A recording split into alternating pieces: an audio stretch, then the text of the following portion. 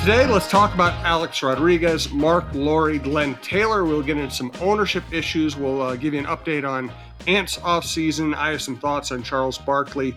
I might even ask John, as we do on other shows during off seasons, might even ask John about his musical preferences just to kick things around today.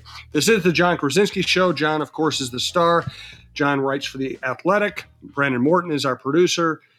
Karen Cleary is our sales executive. I'm Jim Suhan from the Star Tribune. We appreciate you listening to TalkNorth.com, and we appreciate our sponsors, TSR Injury Law, Manscaped, All Energy Solar, and yes, two personal notes.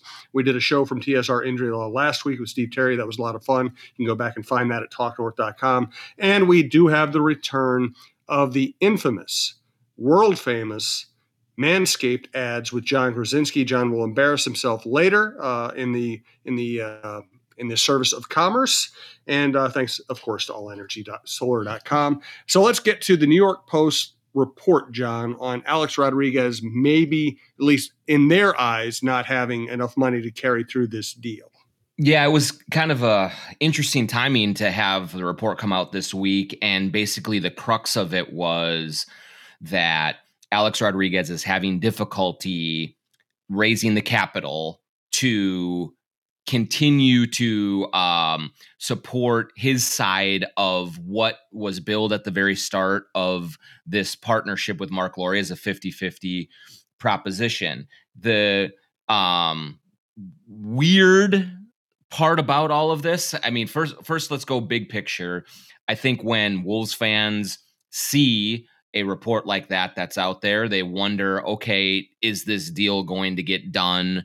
How does this affect their ability to close in 2 years and in a year and a half now? And does this kind of throw all of the changes that we have seen over the last year plus since Mark Lore and Alex Rodriguez joined the team, does it throw that kind of all up into a state of flux?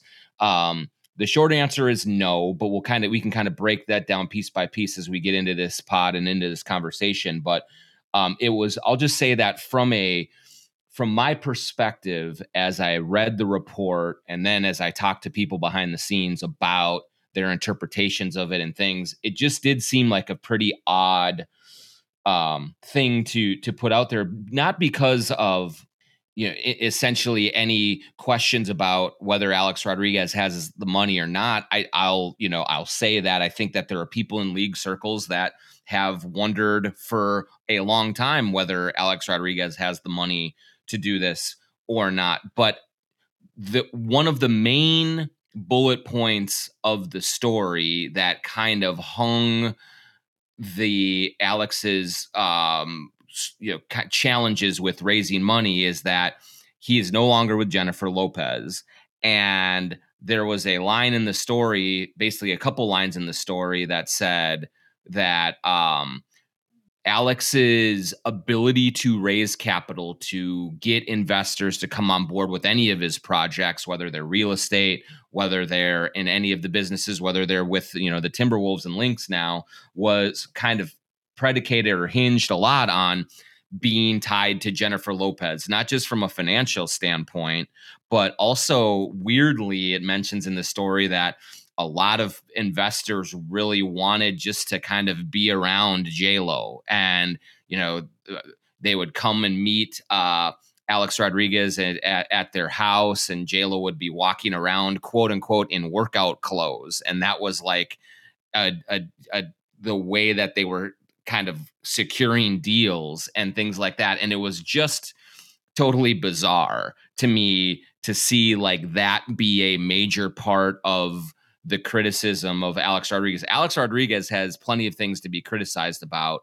We all know that. But this one was just really odd because if you have spent any time around any people who are investing in billion-dollar assets and franchises and things like that, and raising capital in the hundreds of millions of dollars range, that what they are attracted to most is not Jennifer Lopez, who is very beautiful and all of those things, but is the prospect of making money. And right now, Mark Lore and Alex Rodriguez bought in to the Timberwolves at a $1.5 billion valuation. In the year plus since they have been aboard, most people say that valuation is now up closer to 2 billion, 1.8, 1.9 billion. Once the new TV deal kicks in 2025, almost every franchise in the league is going to be worth close to 2.5 billion. The appreciation of that asset, over $1 billion in whatever it is, 4 years, it's a remarkable return on any investment. So my theory is that people are going to want to get on board with this if they do want to bring in extra partners and raise extra capital, because sports franchises appreciate at such a remarkable rate. And it's in one of the safest investments that you can make right now. And so when you see a kind of a story or an article built around this premise that J-Lo's looks and status are what was securing Alex Rodriguez financing and not the actual projects that he is investing in, it just didn't really smell right to me. And everyone that I talked to on all sides of this deal remain 100% confident that the payment is going to be made at the end of December. The payment is going to be made at the end of December 2023, and they're going to close this deal. So I think that there was an opportunity for a tabloid to put Jennifer Lopez and Alex Rodriguez in a headline and attract some attention and some audience. They did that, but the reporting behind it is pretty flimsy from what I've been able to kind of decipher over the last couple of days here. I didn't even read the original. Do you know the author? I can find it right here. Don't worry about it. I was curious if somebody you knew, because my experience with the New York, my experience with the New York Post is that I've known a number of people there in sports who I trust and who do a really good job. Yes. But I don't trust the organization. I do not trust their motivations. I had a friend who covered baseball there for a long time, and he always told me that what his sports editor told him was, I don't want you to lie. I do want you to blow everything out of proportion. Yeah. And so the name of the reporter is Josh Cosman. I don't know if he's a business reporter. It's labeled business. But the headline is How the Jennifer Lopez Breakup Jeopardizes Alex Rodriguez's $1.5 billion Timberwolves deal. And number one, Jennifer Lopez was never involved in the Timberwolves sale. The two of them were broken up by the time Alex Rodriguez came aboard. She was not a part of the approval process for Alex Rodriguez and Mark Lore. It's not like she was a co-signer for Alex Rodriguez as he went through the league approval process. She was a major part of their efforts to buy the Mets. That was a real thing. They were together. They were trying to close that deal. I think they did get fairly close before Steve Cohen kind of came in and outbid them. And so from that aspect of it, yes, she was with him with the Mets deal, but she was not a part of the picture by the time the Timberwolves deal came around. They have been broken up for a couple of years now. And so it just doesn't really kind of stand to logic that all of a sudden now, 2 years after they broke up, or more than a year and a half after they broke up, and long after he joined the team, that's all of a sudden having this adverse effect on his ability to raise capital. I will also say that it has been discussed internally, because one of the things is that in their initial $250 million that they gave to Glenn Taylor last year to join at 20% valuation as minority partners, it was reported in the story that Lore, the way that the initial payment was put in, Lore now owns 13% of the equity, and Alex Rodriguez 7% of the team. And that's the total 20%. So it's not technically a 50-50. Lore has 10% and Alex Rodriguez has 10% of that 20% that they have purchased. So that was kind of presented as a red flag that maybe Alex Rodriguez does not have the money to do this. But what I've been told by several people involved in this process is that it is entirely possible that with this next $250 million that is due in 4 months, that Alex Rodriguez may be the one paying in more of that chunk than Mark Lore, to kind of balance the scales a little bit. They can pay this any way they want as long as they get the money to Glenn Taylor and to keep this process moving. And so it could be Mark Lore, kind of going all in or deeper. It could be Alex Rodriguez going all in or deeper. The bottom line is that they have Glenn Taylor's trust in this situation. He believes in them. They have a good working relationship. And there is no doubt that they're going to hit those deadlines that they have internally. Like, they just really believe, and they don't understand why there is all of this questioning of their ability to make these payments and to meet their obligations, because they've met every obligation to this point. And I would say that the rebuttal to that is that this is a very unconventional process, right? They did not just buy the team outright right away and assume control. This 2.5 year window that they opened up when they first came aboard means that there's going to be some poking and prodding at this. There's going to be some speculation. There's probably going to be more rumors and things of that nature. That's going to be something that they have to deal with from time to time. But internally, everyone does believe and everyone is steadfast that this is going to go on without a hitch, and that they're going to figure out the finances. And whether it's Alex, whether it's Mark, whether it's both of them, they're going to come through, and this is going to work out just fine. I have more questions and thoughts on this. I appreciate you clarifying so many of these points. Let you know, my show this week, Blocked and Muted with Jim Suhan. My guests were Patrick Royce and Chip Scoggins on the new Royce book. They were a blast. Check that out at talknorth.com. You can follow us on Twitter at TalkNorthPod, see the shows as they are released. You can always go to talknorth.com and find the shows and the archives of the shows, including last week's long show with Steve Terry and John Krasinski on the John Krasinski Show. And we just have a great lineup. We've added Blaise Olson, Dave Lee, Mike Grimm, to Michael Russo, Anthony LaPanta, John Millay, John Krasinski, Jeff Diamond, Cheryl Reeve. We've got everything covered, outdoor content, variety, tons of sports. Thanks for listening. We do appreciate it. Thanks to our producer, Thank you to our producer of this show, Brandon Morton. Thanks to our sales executive, Karen Cleary. And thank you to TSR Injury Law. We would like everybody, if you're looking for just fun stuff, Michigan football, Timberwolves thoughts, follow Steve Terry on Twitter, SJT Sports Fun, SJT Sports Fun. Steve, of course, comes on this show regularly, and TSR Injury Law is our longest running sponsor. We really appreciate everything they do, and Steve's a fun guy. So follow him on Twitter, and we'll have a lot of fun this year. He may even do some giveaways at some point. Thanks also to you guessed it. And by the way, TSR Injury Law, if you're ever injured, 612-TSR-TIME. 612-TSR-TIME. That's all you need to know. They will not charge you unless they win your case. They win a lot of cases. That's why they are in beautiful new offices that we visited last week. And now, actually, we're going to save the Manscaped for last, just so people can savor it. Before we get to Manscaped, I want to thank All Energy Solar. If you're thinking about upgrades for your home or business, you should consider solar energy. Most home improvement projects don't pay for themselves until the property is sold. Solar pays back regardless of property sale. Most systems are warranted for 25 to 30 years. After 30 years of operation, solar could have paid back 300 to 400% of the cost. Buyers consider electric bills when buying a home. Installing solar panels is viewed as an upgrade. The average increase in resale value is somewhere between $4,000 and $6,000 for each 1 kilowatt of power.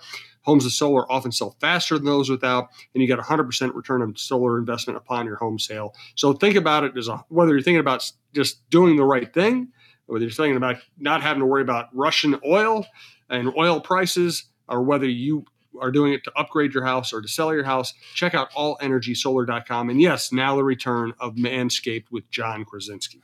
It is back with a vengeance, everyone. Smooth sack summer is slowly coming to an end, fellas. If you haven't been scaping for the summer sun, it's not too late to sweep your sack of those pesky pubes. As summer comes to an end and we enter fall, keep your boys clean and fresh just in time for Fresh Ball Fall. The leader in below the waist grooming is here to make sure your pubes feel smoother than a beach ball and smell fresher than your girl's pumpkin spice. Start the new season the right way and join over 6 million men worldwide who trust Manscaped with this exclusive offer for you.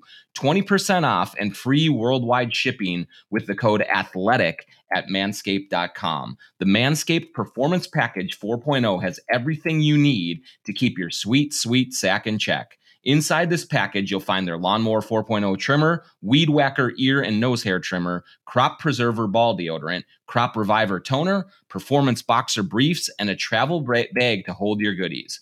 Their Lawnmower 4.0 trimmer features a cutting-edge ceramic blade to reduce grooming accidents thanks to their advanced skin-safe technology. Did I mention this trimmer is waterproof too? Whether you're hopping in the shower or hitting up the lake, the razor will devour even the strongest pubes. Keep yourself groomed from head to toe with their Shears 2.0, a luxury nail grooming kit. This kit includes stainless steel nail cutters, tweezers, and grooming scissors. With the performance package, your balls will be ready to impress, but make sure you cover the rest with the Shears 2.0. Get 20% off and free shipping with the code ATHLETIC at manscaped.com. That's 20% off and free shipping with the code ATHLETIC at manscaped.com. Remember, people, this is a great deal. You get 20% off, and you get to keep hearing John embarrass himself on our network. I don't know how you pass that up. I really exactly. don't. Support the companies that embarrass our, put me in a bad position. So yes, yeah, we need more of them actually. So if it came down, not that I don't believe. I'm sure right. Alex Rodriguez has a certain amount of money. Mm-hmm. If for some reason Alex Rodriguez couldn't come up with as much money as he was expected to, do you see Mark Lore having any trouble finishing the deal? Yeah, I don't, Jim. And yeah, I think there are several contingencies that are available to Lore and Rodriguez as this thing plays out. If Alex comes, has trouble coming up with the money, and let's face it, it's a ton of money. Like, it wouldn't be shocking for anyone to need help with it.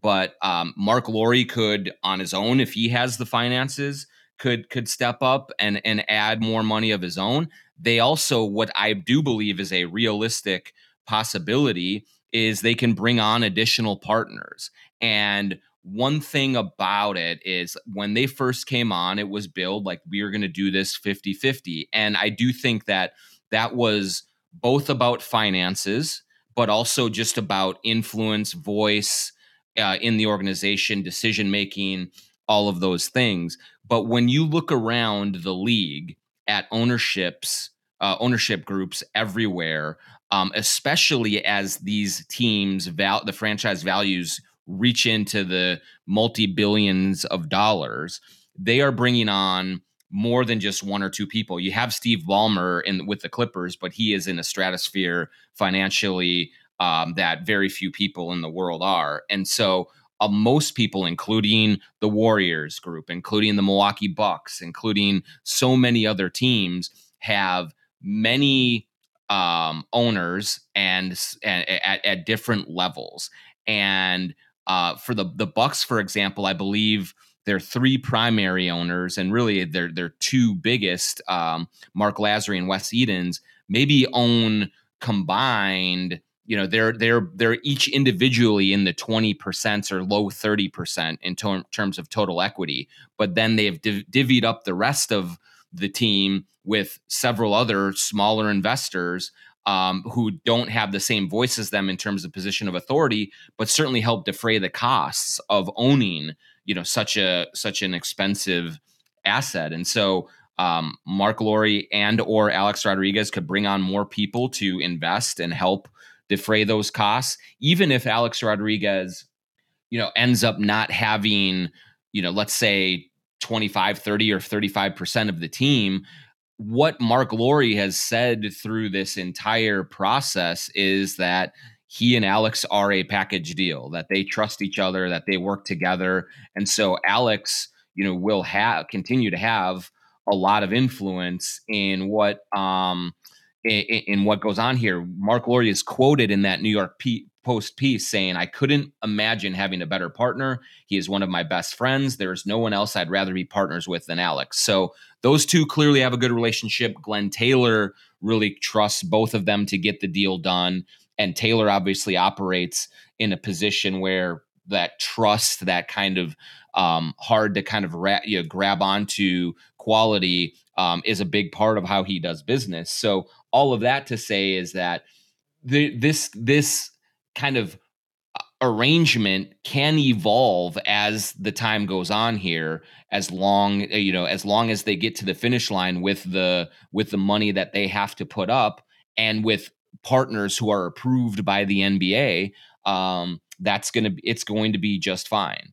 But yes, there is no question that the enormity of this financial ask and the long timeline that we are going through here breeds skepticism. It breeds questioning. It can probably breed some anxiety. Whereas if these two had been able to just purchase it outright from Glenn Taylor right away, which is not what Glenn Taylor wanted, by the way. He wanted this kind of swan song, be able to kind of ride off into the sunset gradually type of a situation.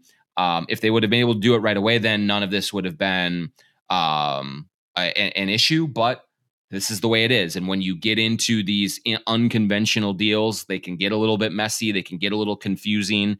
And so we'll hear more of these situations of, do they have the money? Do they not have the money, until they actually cut the final check in 2023 and have control of the franchise? That's just going to be what these guys have to understand is going to keep coming up until this process is completed. It's just it's a necessary evil for doing business in the way that they're doing it.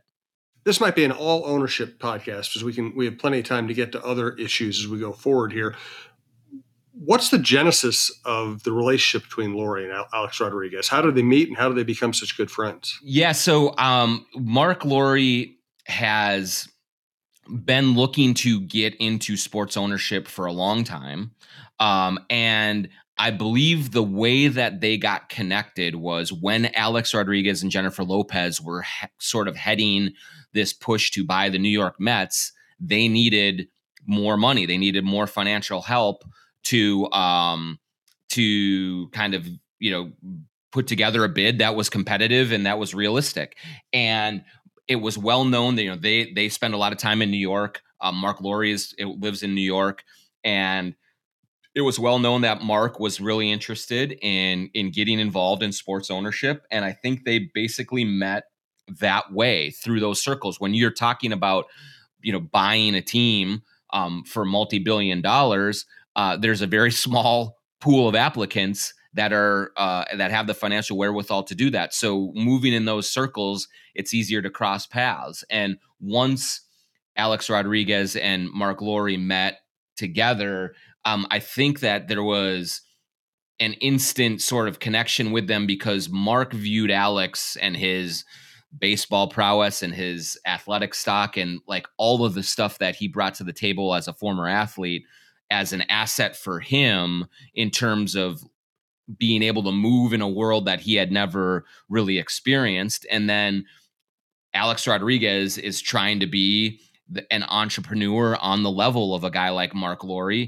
in terms of building businesses and reinventing himself after his playing career and making tons of money and developing projects and things like that. And he saw in Mark Lore, someone who has had a ton of success building several companies and selling them for huge profits, and then going and developing more of them. And so he's been learning from Mark Lore a lot on the business side of things, on the entrepreneurial side of things, and sort of how you start up a company and then raise capital and get it to a position where it's really profitable. So I think they found a lot of common ground with each other through the Mets deal, because they spent a ton of time talking and stuff as they were trying to negotiate that. And then when that did not work out, instead of just saying, well, let's wait for another baseball team, or hey, this didn't work out, we're going to go our separate ways, they decided to stick together and continue to pursue things. And then the Timberwolves came up, and so that's how. And then they jumped in together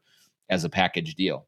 Good stuff. I think we're going to save Ant talk and basketball talk for next week. I'm going to get a musical selection from John here coming up. Once again, thanks to Brandon Morton. Thanks to Karen Cleary, our sales executive. Thanks to TSR Injury Law, 612 TSR Time, Manscaped, and All Energy Solar. And thank you for listening to TalkNorth.com. Check out the website. You'll find something you like.